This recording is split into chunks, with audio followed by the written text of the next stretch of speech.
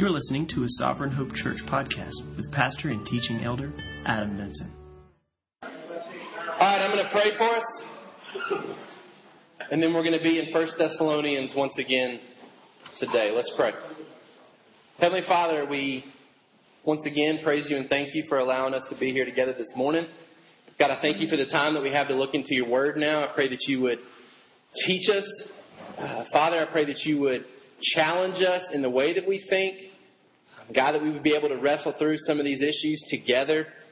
God, that we would better understand what you desire for us as a church as we seek to evangelize, as we seek to disciple. God, help us to take our marching orders from your word.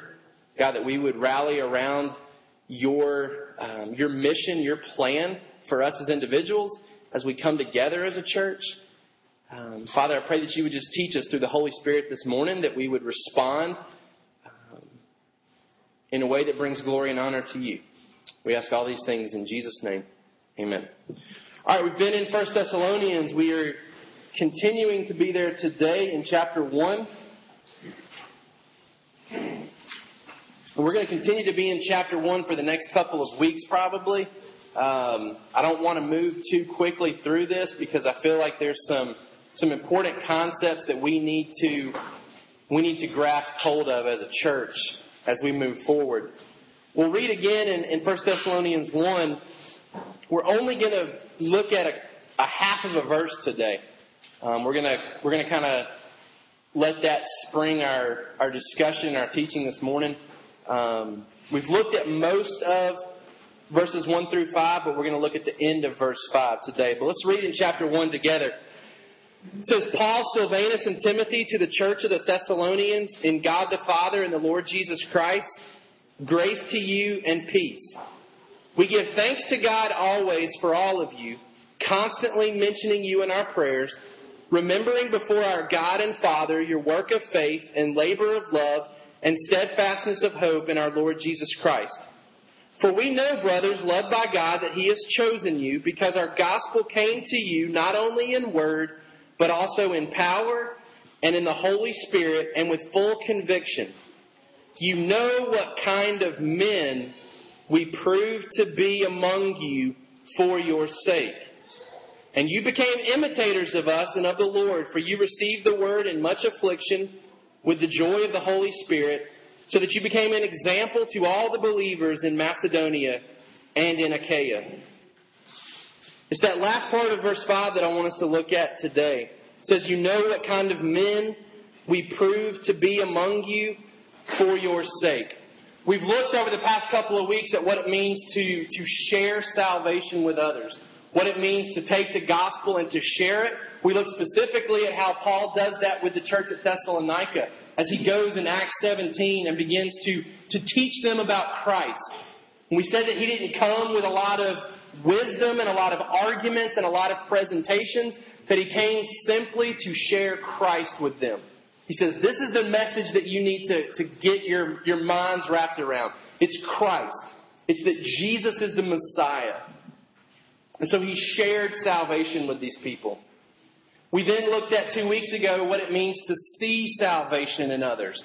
How do we know when someone is genuinely saved? How do we know when someone is genuinely responding to us as we share the gospel with them?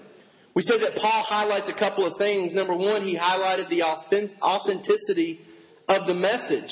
He says, we know you guys are saved because our gospel came to you not only in word, but also in power and in the Holy Spirit and with full conviction.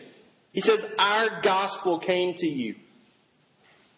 He says, I know that you're saved because it wasn't some random theology or doctrine that we were trying to teach you guys.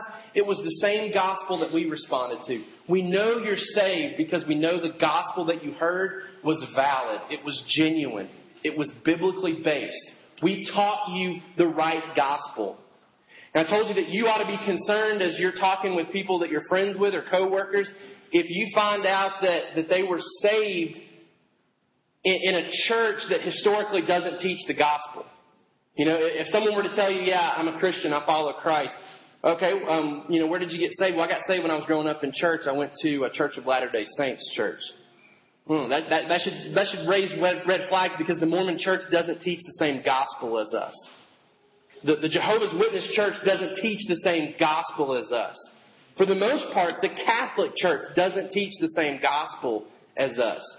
You need to be aware as you talk with people who claim to be Christians that you investigate a little bit. What was the gospel message that you responded to? Because Paul says, part of the reason I know you're saved is because I know the gospel that you responded to. He talks about the authenticity of their response. He says, we know you're saved because of your conversion. He says, you responded to our gospel. He says it came to you not only in word, but also in power and in the Holy Spirit and with full conviction. He says it wasn't just that we shared the gospel with you, it's that the Holy Spirit was present as we shared the gospel. And I told you, there's been times when I've been teaching and sharing the gospel when I knew the Holy Spirit wasn't working in that person's heart. There was no power there. I was sharing the same words that I've shared before, but there was no power there. The Holy Spirit was not convicting that person, and it was falling on deaf ears. Paul says that didn't happen with you guys. You heard it, you were convicted. And then he talks about the authenticity of their fruit. He says, we give thanks to God always for all of you, remembering you before God and Father, your work of faith, your labor of love, your steadfastness of hope. We said that there was fruit in their life, that they had gotten saved, and there was evidence down the road that they were still saved because they were doing things with that salvation. They were staying steadfast in their faith. They were loving each other the way that they were supposed to. They were working out that faith. And I think it's interesting that Paul attributes the thanks to God, not to these people. He recognizes that God is the source of fruit that even springs up in our life after salvation. He doesn't write these guys and say, thank you so much for being steadfast in your faith and for showing love to others and for working out your salvation. He says, hey, I just want to let you guys know I thank God constantly for what He's doing in your life. Because God is the source of even our sanctification. As we become more and more like Christ, it's God who gets the credit. It's not us individually that deserve any thanks. He says, we know you're saved because of your sanctification. But I think it's important that we recognize their sanctification didn't happen on its own. They were discipled to produce this fruit. Paul didn't just stop with the gospel message, run away, and then these guys continued to grow. There was some discipleship that happened here. Look what he says. You became, in verse 6, you became imitators of us and of the Lord, for you received the word in much affliction with the joy of the Holy Spirit, so that you became an example to all the believers in Macedonia and in Achaia.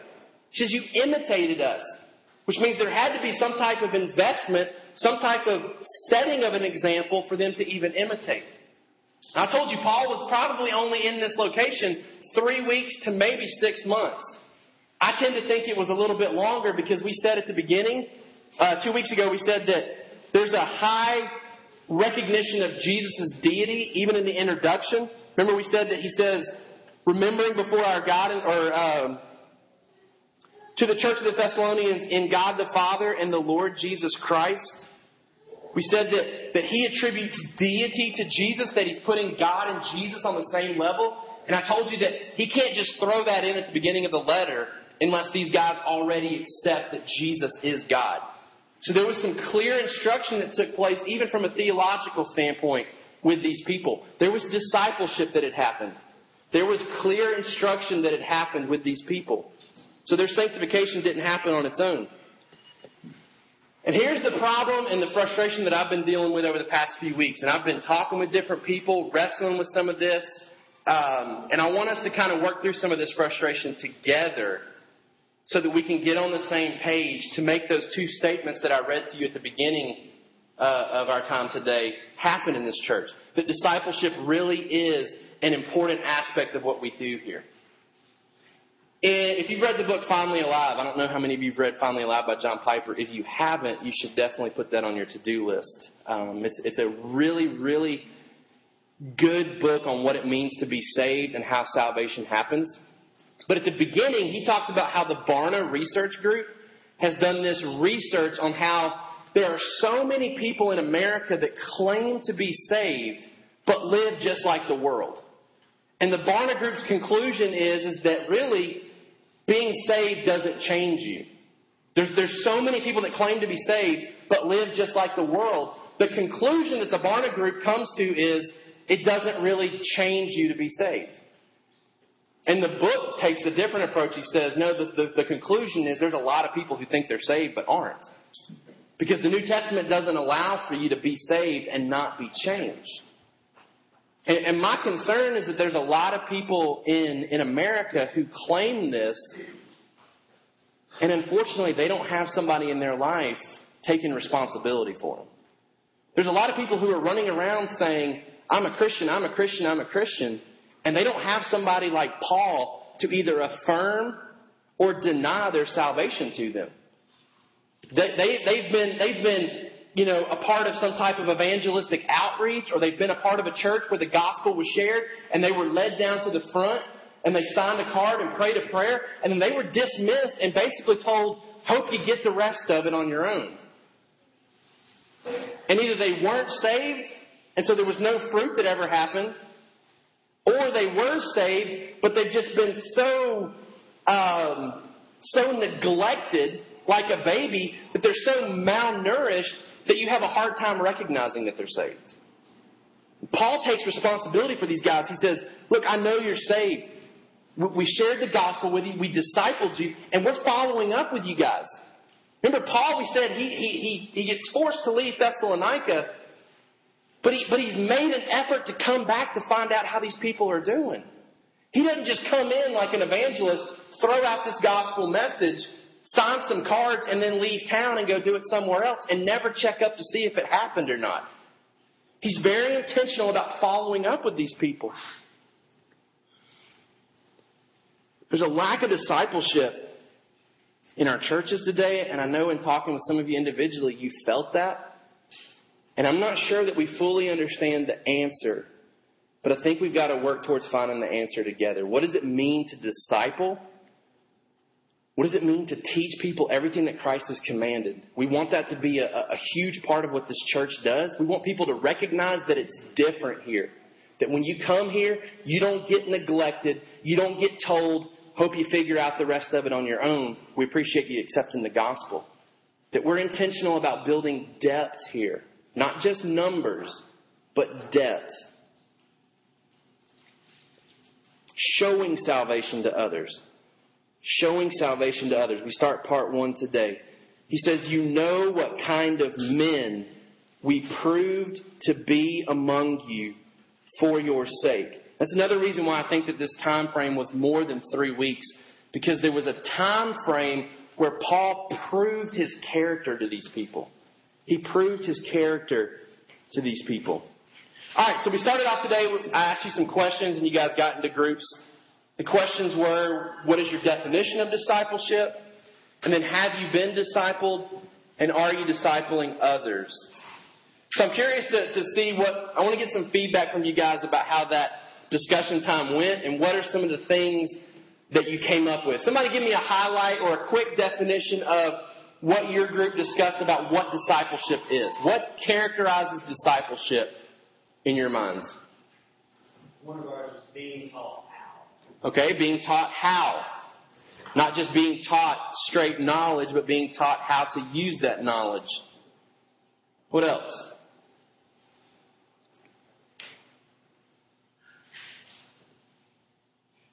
Our group kind of had two. The first one was like old men teaching younger men how to be old men.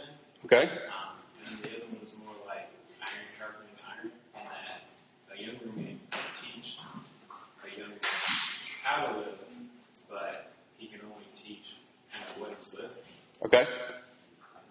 So older men teaching younger men how to be men, and you could reverse that and say older women teaching younger women how to be women. But then also the concept of iron sharpening iron, where it doesn't necessitate an age for you to be able to disciple, that you can teach and instruct, but a lot of times you are limited based on how you've lived or what you've experienced to a degree. I mean, it may be difficult for me to teach someone how to parent their children because I haven't had kids yet. But that doesn't mean that I can't look at Scripture, see what Scripture says about parenting, and still teach someone how to parent their kids. So it's not that you have to experience everything to teach someone. I mean, because you can see what Scripture says about something and teach someone even if you've never experienced yourself or not. So yeah, the aspect of iron sharpening iron is a key point too, I think, with discipleship. Other thoughts on what discipleship is? One of our said it was an openness both ways. Okay. Discipleship is not necessarily me telling you, okay, this is what you need to do. There has to be an openness, because the way that I kind of look at it is, if I'm discipling someone and they're talking to me about whatever, I'm going to learn from that person also. They may be experiencing something I have never experienced in my life. And at that point, it's my job to find the answer, find someone else, and say, hey, look, this is where we are. I've never dealt with this before. Right. So it's more than just a one-way deal. It goes both ways. Yeah, an openness between both parties in the discipleship process, that it's not just one person teaching someone else, that there's learning that takes place between both parties. And I think you see that even in Paul's perspective at times. Like he rejoices over what he gains from relationships that he has with these churches. It's not just, okay, I have something to offer you. You need to take this from me. He recognizes this two-way relationship that happens even in his discipleship with his people. Any other thoughts? There's a key element that is being missed in discipleship that we haven't discussed yet. I don't know if you guys did discuss it or not, but there's a huge key element, and I think it's the source of why we're all so frustrated with discipleship. And I'm not a parent, but the parents in our group talked about how it's our responsibility when we're parents or as parents to disciple our children, so that you're raising up disciples so that other people, like, you don't have to go to someone else to be like, hey, we disciple, like in my case, I have to go to someone else to do stuff because I was discipling as a child. But like, it's our responsibility when we're parents or as parents to disciple our children so that they already have a good understanding of the gospel. Okay, yeah, definitely. Parenting is a key element of discipleship, that God has given you what hopefully ends up being spiritual children. I mean, you've got physical children, and as you raise them in a house that's centered on the gospel, Lord willing, they respond to the gospel and get saved, and now you personally embrace the responsibility to disciple them, hopefully so someone else doesn't have to assume that responsibility. That the parent takes responsibility for discipling their children.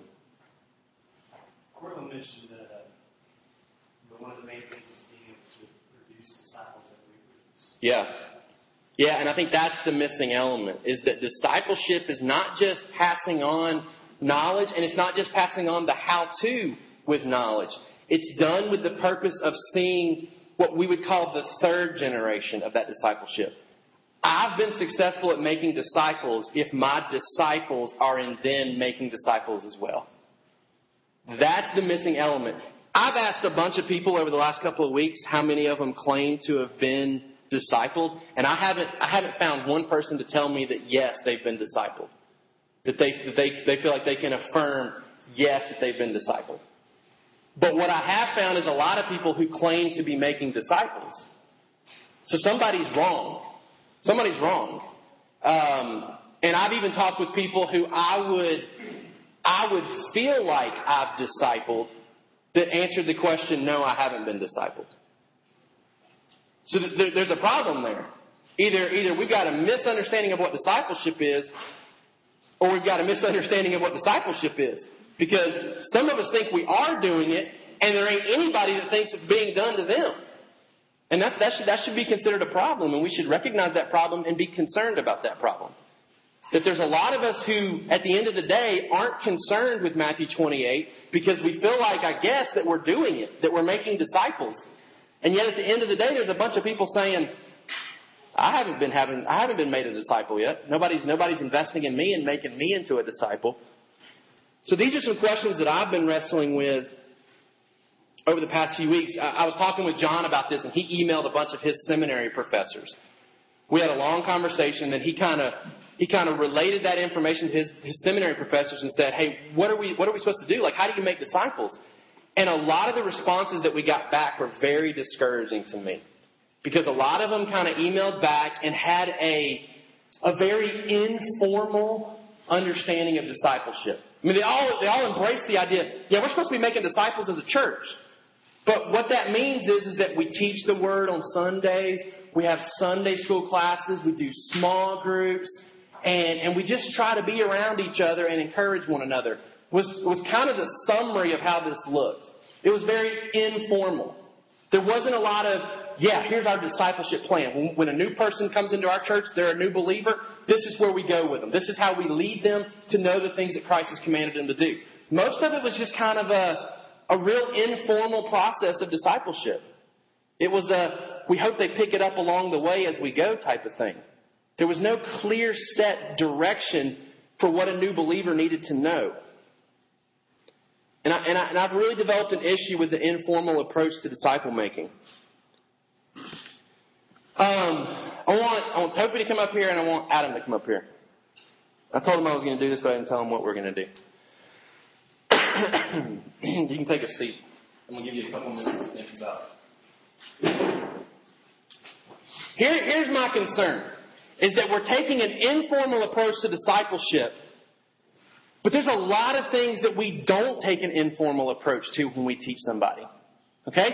Let's imagine this morning for Adam that Jesus comes into church this morning with us and he says, hey, I'm switching things up. Okay? No longer is the Great Commission to make disciples. The new commission, and Adam, I'm entrusting you with the responsibility and everybody else in here, the new responsibility is to make good football players. That's now the Great Commission, is to make good football players. Okay? So I want you to think for a minute what you would do to ensure that you are making good football players. What would your life start to look like? What would you start to do? How would you spend your time to make sure that you were making good football players? Okay? For Topi, Jesus comes in and says, for those of you that don't like sports and you're not a football player, the Great Commission is now different from you. Your responsibility is to make good drum players. Good drum players. That's the Great Commission for you, Topi, to make good drum players. So I want you to think through how you would handle that Great Commission and what you would start to do to ensure that you were making good drum players. Okay? Adam, that's all the time you get, so you go ahead and share it with us. We've watched a lot of film together. All right, we'd watch film together. We would practice a lot. Okay. And what would that look like, you think? Well, we'd have like different drills for different positions. Okay. And then we would scrimmage each other probably once a week. And we'd have really cool uniforms. Okay. And we would play other teams in the area. Okay. And just really try to make ourselves better. Okay. And we drink a lot of Gatorade. Okay. It's probably safe to say that your approach wouldn't be, if you guys want to come over on Saturday and watch college football with me, you're more than welcome to. No. I mean, the things you just described are a lot more than just coming over and watching football with me if you want to. I mean, you're talking about having practice, film sessions, drills, scrimmages. All right, drum players. How are we making drum players? Well, Adam definitely seems pretty confident in his ability to play football. As for me, I think first step for me is I certainly have to work my tail off to even be able to play the drums greatly to teach. So I think the first would just be a good knowledge of everything as to be able to teach it. But you're already teaching drum players. Yeah, but I mean, come on. So I mean, once they build up, I obviously don't know everything. Right. So, but Adam don't know everything about football. So let's skip the part about you learning how to play drums, because I already consider you knowing how to play drums. All right, so how are you teaching others to play drums? Well, we got to come in, practice. I mean, it's a lot of people in different days. Come in, practice. I've got to teach them through different rudiments, what different things do. different aspects of it. You say rudiments? Rudiments. There are certain rudiments, fundamental ideas of things, how to play drums. Teach them that. What I've been doing lately, and what I would be doing more if I had more students, is have sheets to give them to take home to be able to practice on their own, so that whenever they come back, I can be like, hey, have you been doing this? Did you say you gave them homework, basically? Yeah. Okay. Have you been doing this? Let me be able to see you do it. And then if they do it good, then I'm like, all right, let's move on to the next thing and master that. If they don't, got to go back through. That way they definitely get it. Solid. It's good. All right, you guys can sit down. Appreciate it. What they just described is not an informal approach to making good football players and making good drum players. Neither one of them described a situation where they would just say, I hope they would just figure out how to play a drum and how to play football. I mean, they're talking about some hands-on approach where they're bringing people in and teaching them. And it took them about 1 minute to even come up with a direction that they would go for it. I mean, hardly any thought process right here, and we've got a whole plan for how to make football players and how to make drum players. My issue is that we are teaching people how to do a whole lot of things with a formal approach, and yet for some reason we're okay with disciple making being real informal, and we're left not sure if we're making disciples or not. And there's a lot of people that are left not sure if they are a disciple or not. Another illustration. We train people to be good doctors and to be good nurses. And they go to school for that purpose. Ask Cortland and Jessica, how many hours are you going to spend in class and in clinicals before you graduate?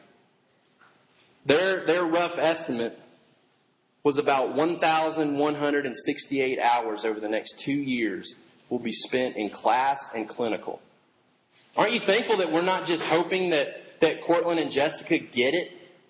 That there's some serious formal approach that's taking place here? It's not just, I hope you guys figure out how to take care of the human body so that when we bring people to you that have a problem, you know what to do. No, there's some intentional stuff that happens to make sure that they get it. If you spent 2 hours at church and 2 hours at a small group over the next 2 years, you know how many hours you would spend in a discipleship setting that the church offers? 416. 416 hours if you made every service and every small group for 52 weeks out of the year. It's almost triple that for the formal approach that we're taking for making nurses. It's a concern for me. It's a concern because I don't want you guys, as the church that's been entrusted to me, I don't want at the end of the day to just hope that you guys get it. Because what we're talking about is way more serious than taking care of the human body. I mean, it really is at the end of the day. It's way more serious than that. I don't want to hope that Jesse and Cortland figure out what it means to be in a God-honoring relationship together that is moving its way towards marriage. I don't want them to just get it and hope they figure out what it means to get married and to love each other the way that Christ loved the church and to submit to one another the way that Christ has called us to. I don't want to, at the end of the day, hope they just figure that out on their own. I don't want any of you guys to have to figure it out on your own what it means to follow Christ. I think we have to get serious about what does it mean to make disciples and get as serious about it as we are about other things in our life that we teach, that we train. That we don't just at the end of the day hope people get it. In your notes, the definition for discipleship. This is a definition that a guy at Liberty came up with, our campus pastor. Discipleship, it's the process by which a Christian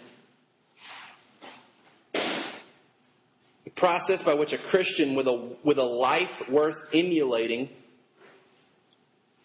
Emulating is E-M-U-L-A-T-I-N-G. If you don't know how to spell emulating. Emulating means like modeling or copying. Just sounds better. Emulating. It's the process by which a Christian with a life worth emulating commits himself for an extended period of time.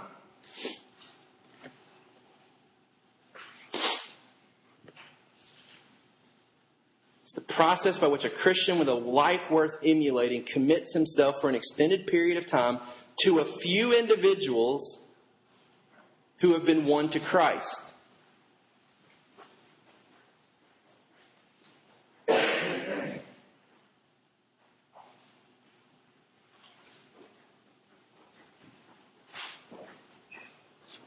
It's the process by which a Christian with a life worth emulating commits himself for an extended period of time to a few individuals who have been won to Christ, the purpose being to aid and guide. The purpose being to aid and guide their growth to maturity.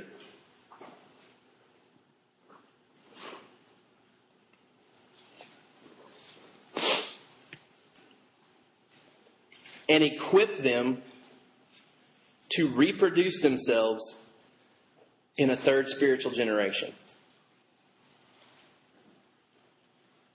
The purpose being to aid and guide their growth for maturity and equip them to reproduce themselves in a third spiritual generation.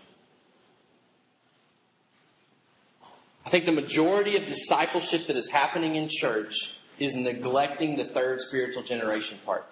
That's why many of us can say that we feel like we're making disciples, and then the rest of us are left saying, I don't feel like I'm a disciple because I can't make a disciple. Many of us are being faithful to pass on knowledge and truth. But if we're not doing it in such a way that that person can then turn around and pass it on to somebody else, then we're not making disciples the way that Christ has commanded us to. And so at the end of the day, I can look at it and kind of examine how I've spent my time and say, yeah, like I teach people all the time. I'm constantly having conversations with people in my church. I'm spurring them on to follow Christ. And so at the end of the day, I can say, check, I feel like I'm making disciples. But then if I go to those people individually and say, hey, if we have a new believer come into our church and I ask you to take them a disciple, then do you think you can do it? And they tell me no. Well, then I need to erase the check and say, whoa, I haven't made disciples the way that I'm supposed to. I've passed on knowledge. I've been faithful to teach about Christ. But if I haven't equipped this person to pass it on to someone else, then it stops. It stops. When I die and when this person dies, my ministry stops. In 2 Timothy 2, Paul takes it even further, and he's looking towards the fourth generation. He says in verse 1, you then, my child, this is Paul talking to Timothy, be strengthened by the grace that is in Christ Jesus, and what you have heard from me in the presence of many witnesses, entrust to faithful men who will be able to teach others also. Paul carries on this discipleship mindset. He says, Timothy, I've been pouring myself into you. I've been discipling you. I've been teaching you everything I know, but I've been doing it for the purpose of you to teach faithful men who can pass it on to other people. So Paul says, it starts with me. My ministry goes to Timothy. Timothy, find faithful men that you can do everything that I've done with you to them so that they can do it to someone else. Paul's saying, when I'm dead, there's still going to be people that are a fruit of my ministry if I do it this way. And it's the method that Christ commanded.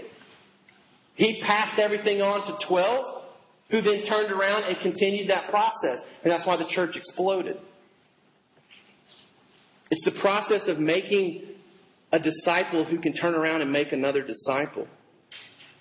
That's the goal of Matthew 28, for disciples to find others to follow Jesus, who would then find others as well. It's having a third generation mindset. That what I'm doing with this person can get passed on to someone else. In your notes, we're going to look at over the next couple of weeks the 3-step process for discipleship. I mean, that sounds really simple, doesn't it? 3 steps. The 3-step process for discipleship that comes from 1 Thessalonians. It's not easy, but I've simplified it as much as I can. The prerequisite for discipleship, though, is, and it's contained in our definition, it's being a genuine convert. Being a genuine convert who can recognize genuine conversions. It's being a genuine convert who can recognize genuine conversions. Discipleship's not going to happen if you're not saved. I mean, you can't disciple somebody if you're not saved. You can't disciple somebody who's not saved as well. Some of us have been burned by that. We've tried to disciple someone who is not saved. You cannot take someone who is not saved and make them be like Christ. They will embrace a life of legalism where they think if I do these things that we're talking about, then my salvation is guaranteed. And that's not the gospel.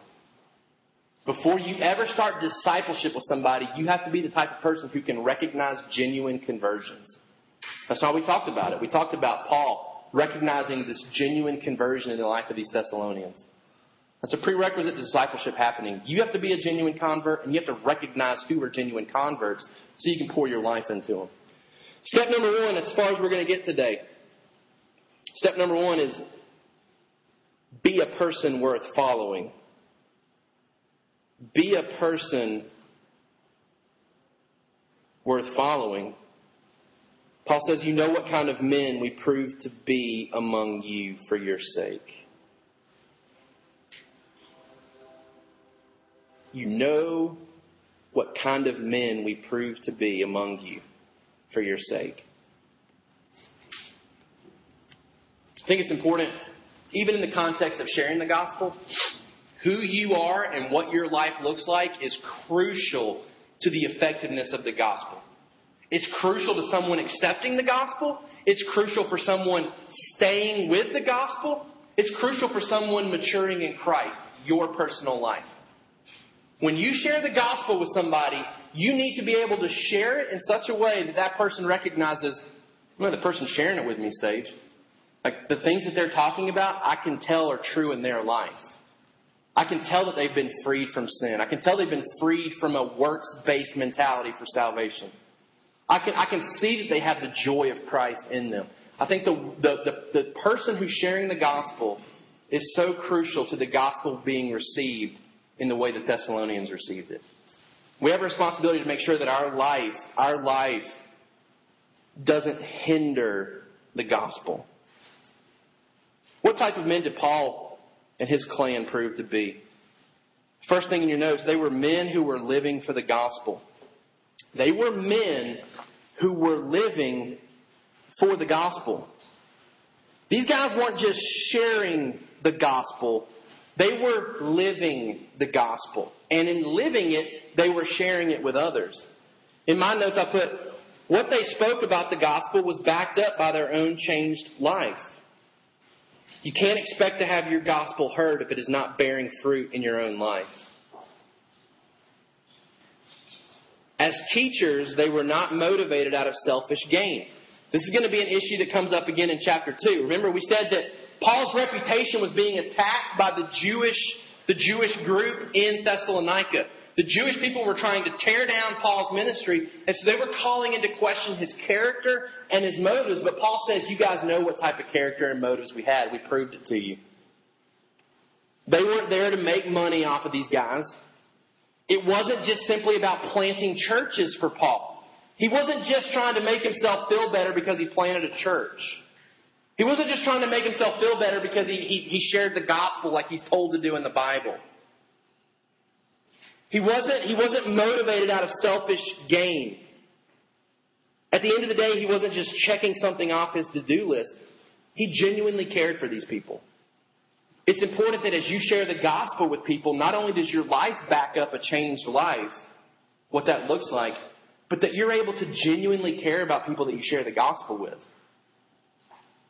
That it's not just a to-do list. That's what, to me, is so... It's difficult to go around door-to-door evangelism, knocking on people's doors and sharing the gospel. That's a hard thing to do. Because I think a lot of times it's hard for someone to really perceive that you care about them. I've talked with Jehovah's Witnesses and Mormons who strongly follow that type of method. And even in that process, I feel like they're simply doing what they've been told. They're checking something off their to-do list for the day. They don't necessarily genuinely care about me. And because I know a little bit more about it, I know that they feel like their salvation gets improved because they're being obedient to this. So it's hard for me to feel a genuine care that these people really care what happened to me, because the way they do it, it appears as though they're just checking it off their to-do list. We have to be careful that in sharing the gospel, we're not doing it out of the wrong motives, that we genuinely care for lost people. Paul was the type of person who was living for the gospel, and he genuinely cared for these people. It says that you know what type of men we prove to be among you for your sake. For your sake. Paul says, we're being meticulous about our lives matching up with the gospel for you. It's not just that he's pursuing sanctification for himself. He says, I want my life to look like it's been changed by the gospel for you so that you'll be more likely to accept the gospel. He says it's for your sake that we prove to be these type of men.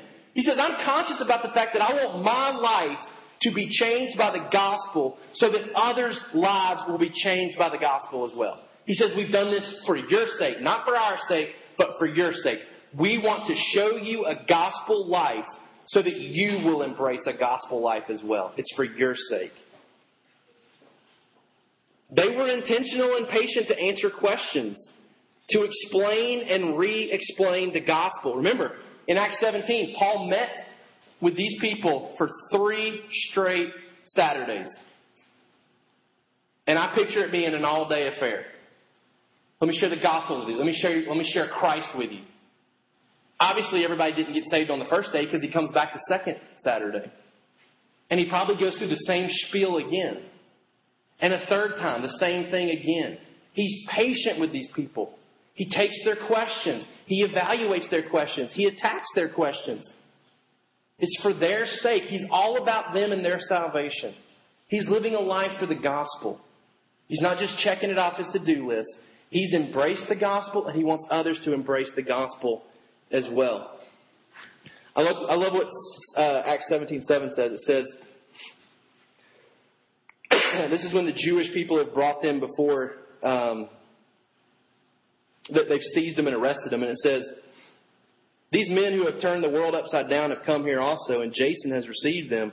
And they are all acting against the decrees of Caesar, saying that there is another king, Jesus.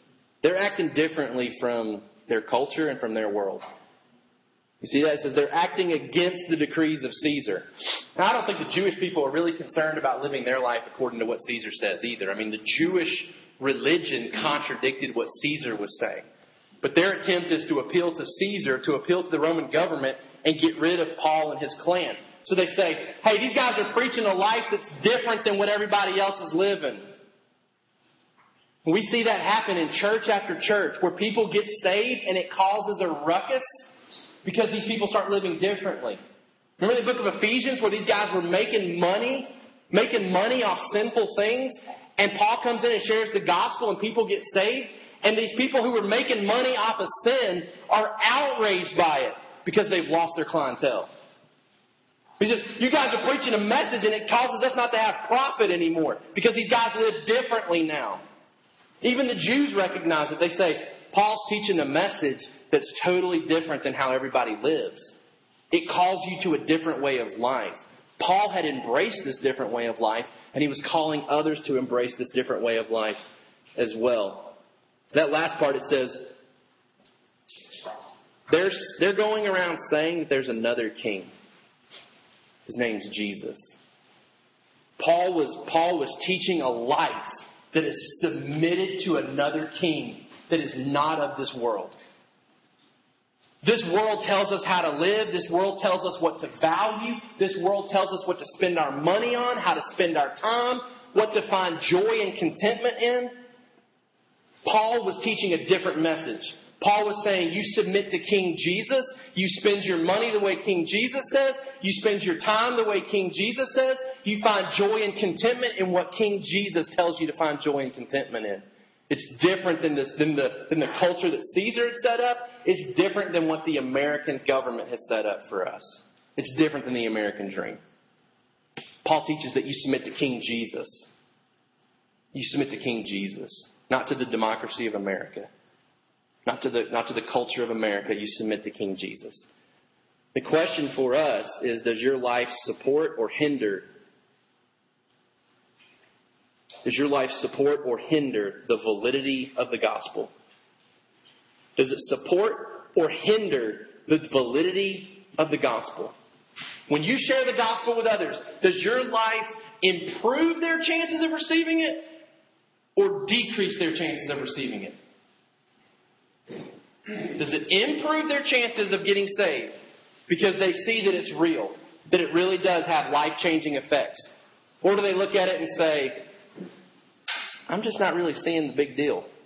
I mean, because you claim to be a Christian, and I don't see that your life looks much different than mine, so why should I accept this gospel that you're telling me about? Number 2, not only were they men who were living for the gospel, they were men who were theologically grounded. They were men who were theologically grounded. They had a deep-rooted understanding of Christ. We've already talked about this. They knew who Jesus Christ was. I don't want to pretend to think that Silas and Timothy knew everything about the Bible. I don't know what their knowledge was about the Bible. I know they knew who Jesus was. They knew who Jesus was.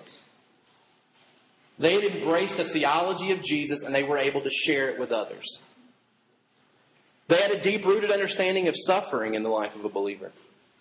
These guys were able to portray to the Thessalonians what it looked like to suffer for Jesus and be okay with it. I mean, they're getting run out of town everywhere they go sharing the gospel. They're not complaining about it to the Thessalonians. They're not running and scared about it. They're just moving right along as the persecution moves them right along.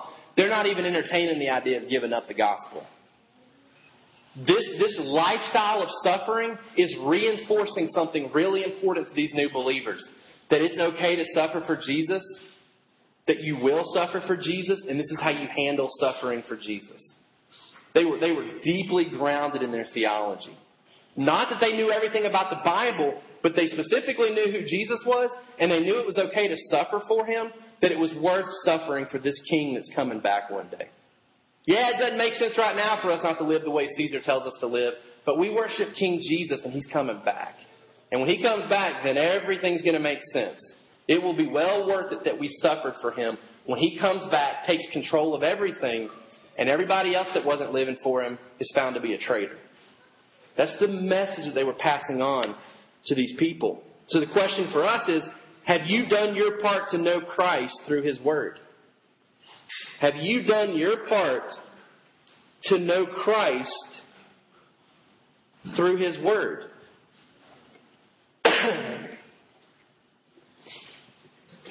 If you want to become a theologically sound person, you start with knowing who Christ is. You start with knowing who Christ is. You don't have to work out all the ins and outs of what the book of Revelation is trying to teach. You don't have to work out some of the confusing things about Scripture first. If you want to be a theologically sound person that's worth imitating, then simply know who Christ is. We can know Him through His Word, and we have the benefits of an unlimited amount of resources to help us know who Jesus is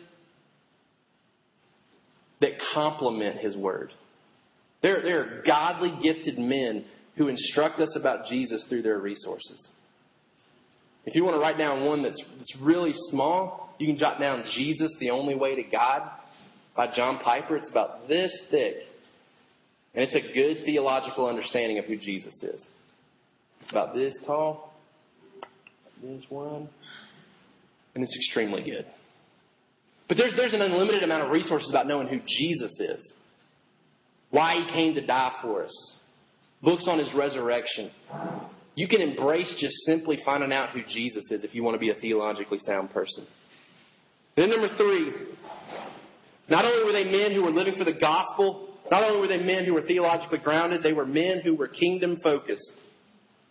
They were kingdom focused.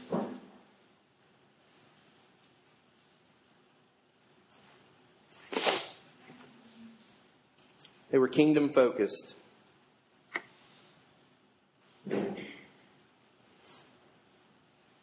They had another world mindset.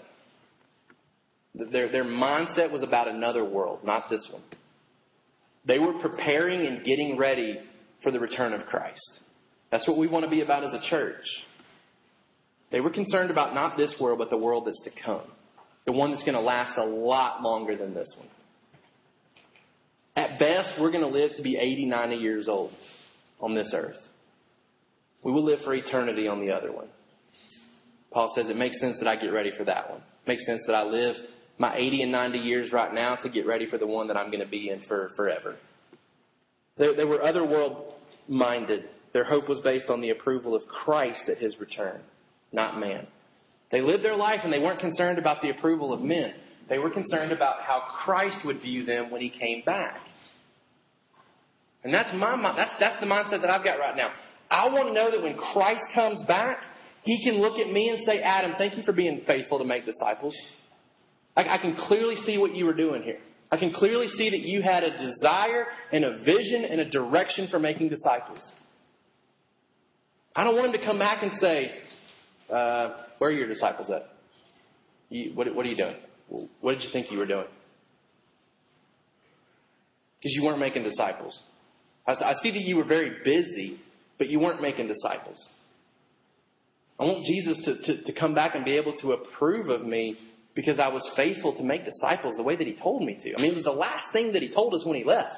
Go make disciples. Go do it. And I want to figure out how to do it.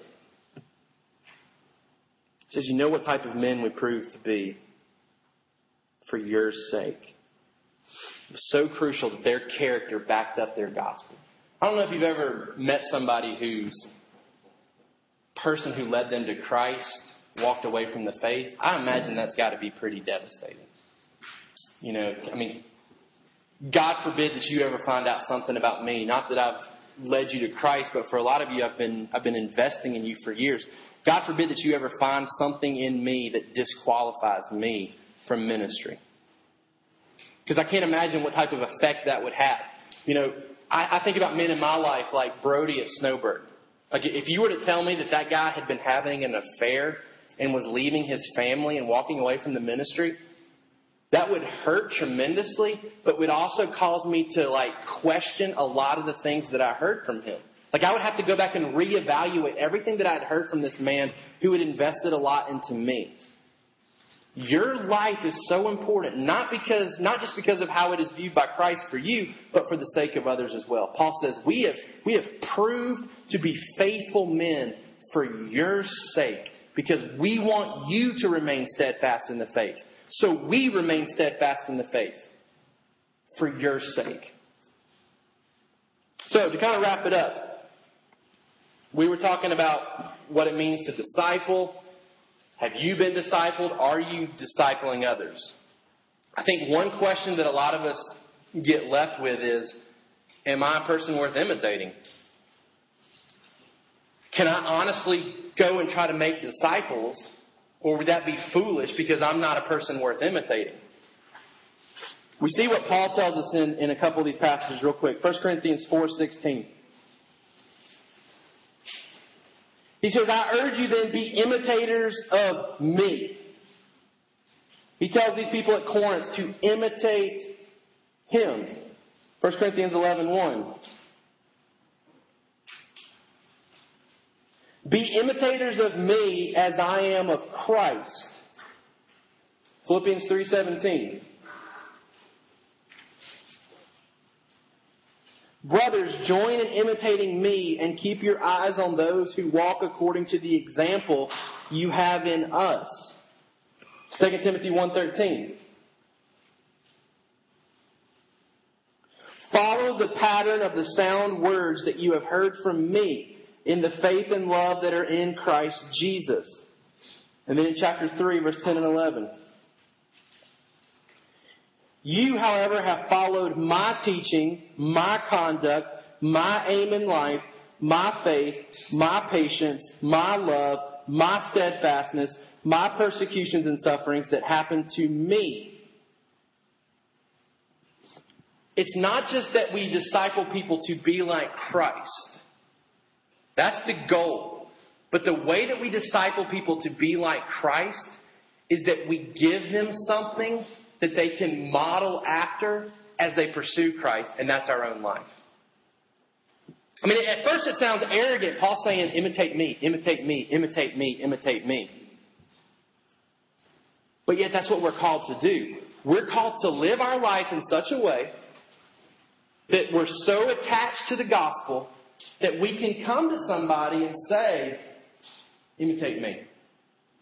If you imitate me, you're on your way to imitating Christ.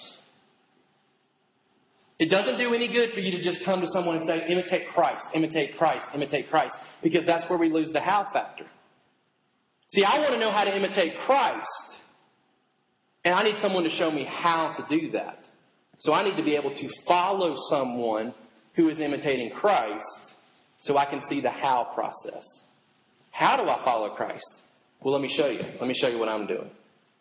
So what does it mean to be a person worth imitating?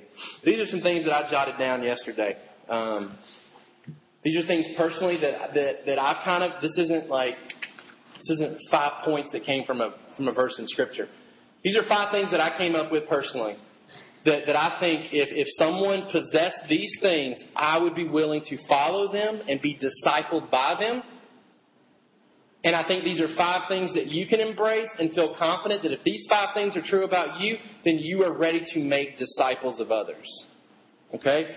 The first one is knows the gospel. For you to disciple somebody and for me to want to follow you, I'm going to need to know that you know the gospel. That you know what it means to be saved, how to be saved, whether I can lose my salvation or not.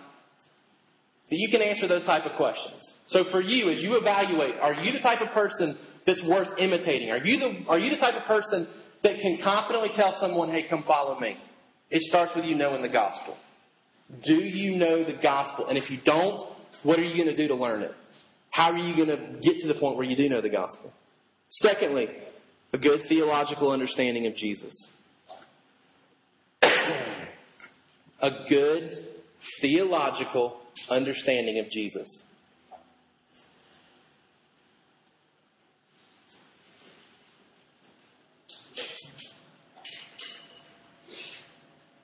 Number 3, believes in sovereignty. And then out beside that you can put His glory, my good. You got to be the type of person who believes that God works things for His glory and for the good of His children. Because if I'm going to follow you, I need to see how you react to bad situations in your life. I need to see how you react to disaster in your life. I need you to show me that you're grounded in the sovereignty of God, that He is working things for your good. I'm going to need to be able to see how you respond to suffering and disaster in your life. Number 4, a submission to King Jesus. And out beside that I put, what He wants is best for me. It's not that you're a perfect person who obeys Jesus at every turn.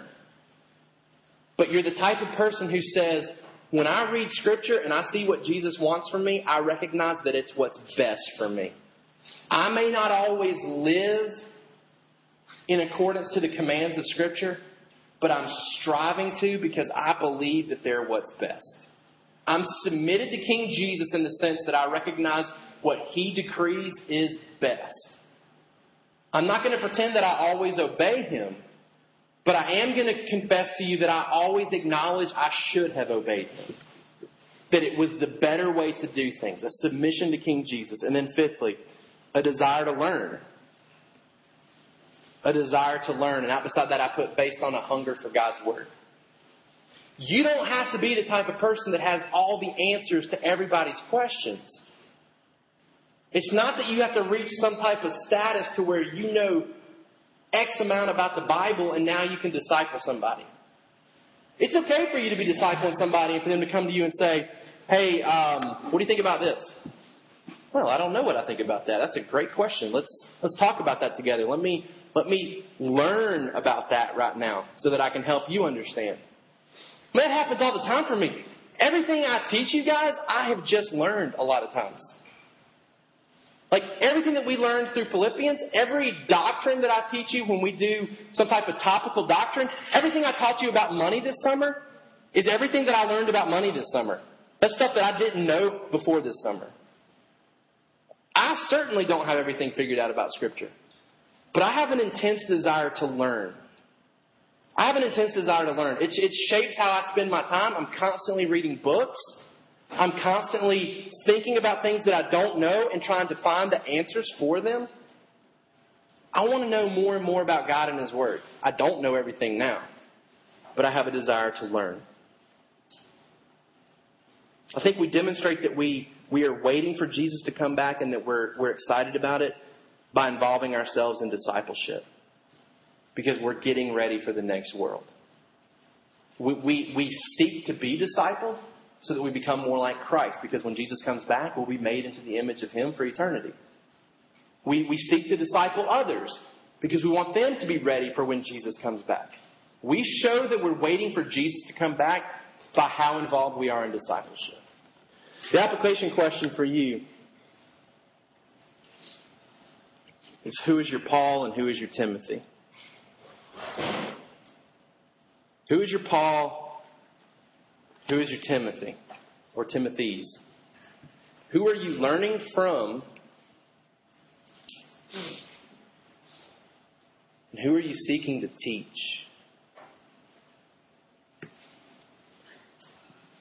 It shouldn't be that if I were to come in and tell you that Jesus changed the Great Commission, that we're now supposed to make football players, guitar players, drum players.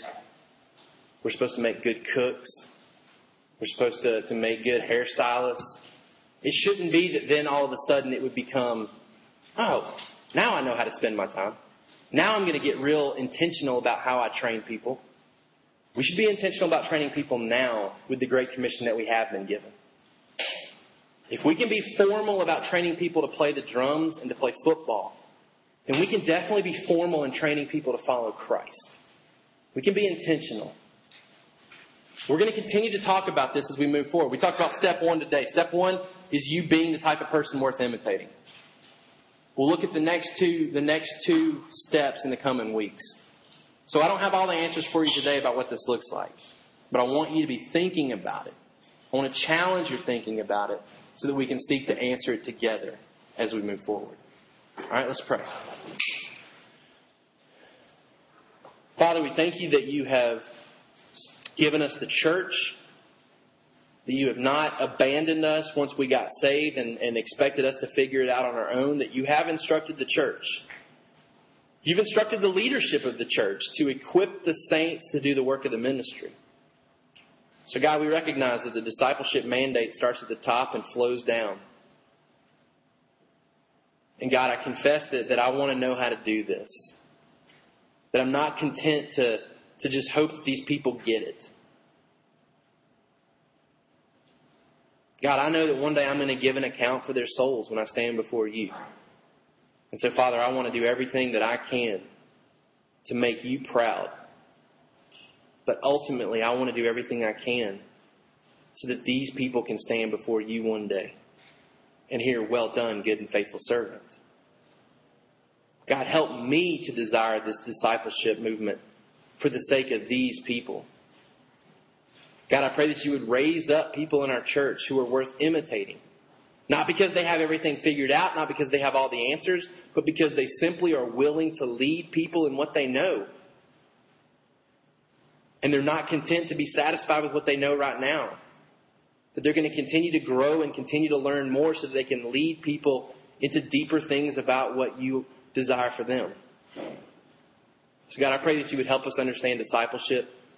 That you would help us to evaluate how we're spending our time and our lives in regards to that.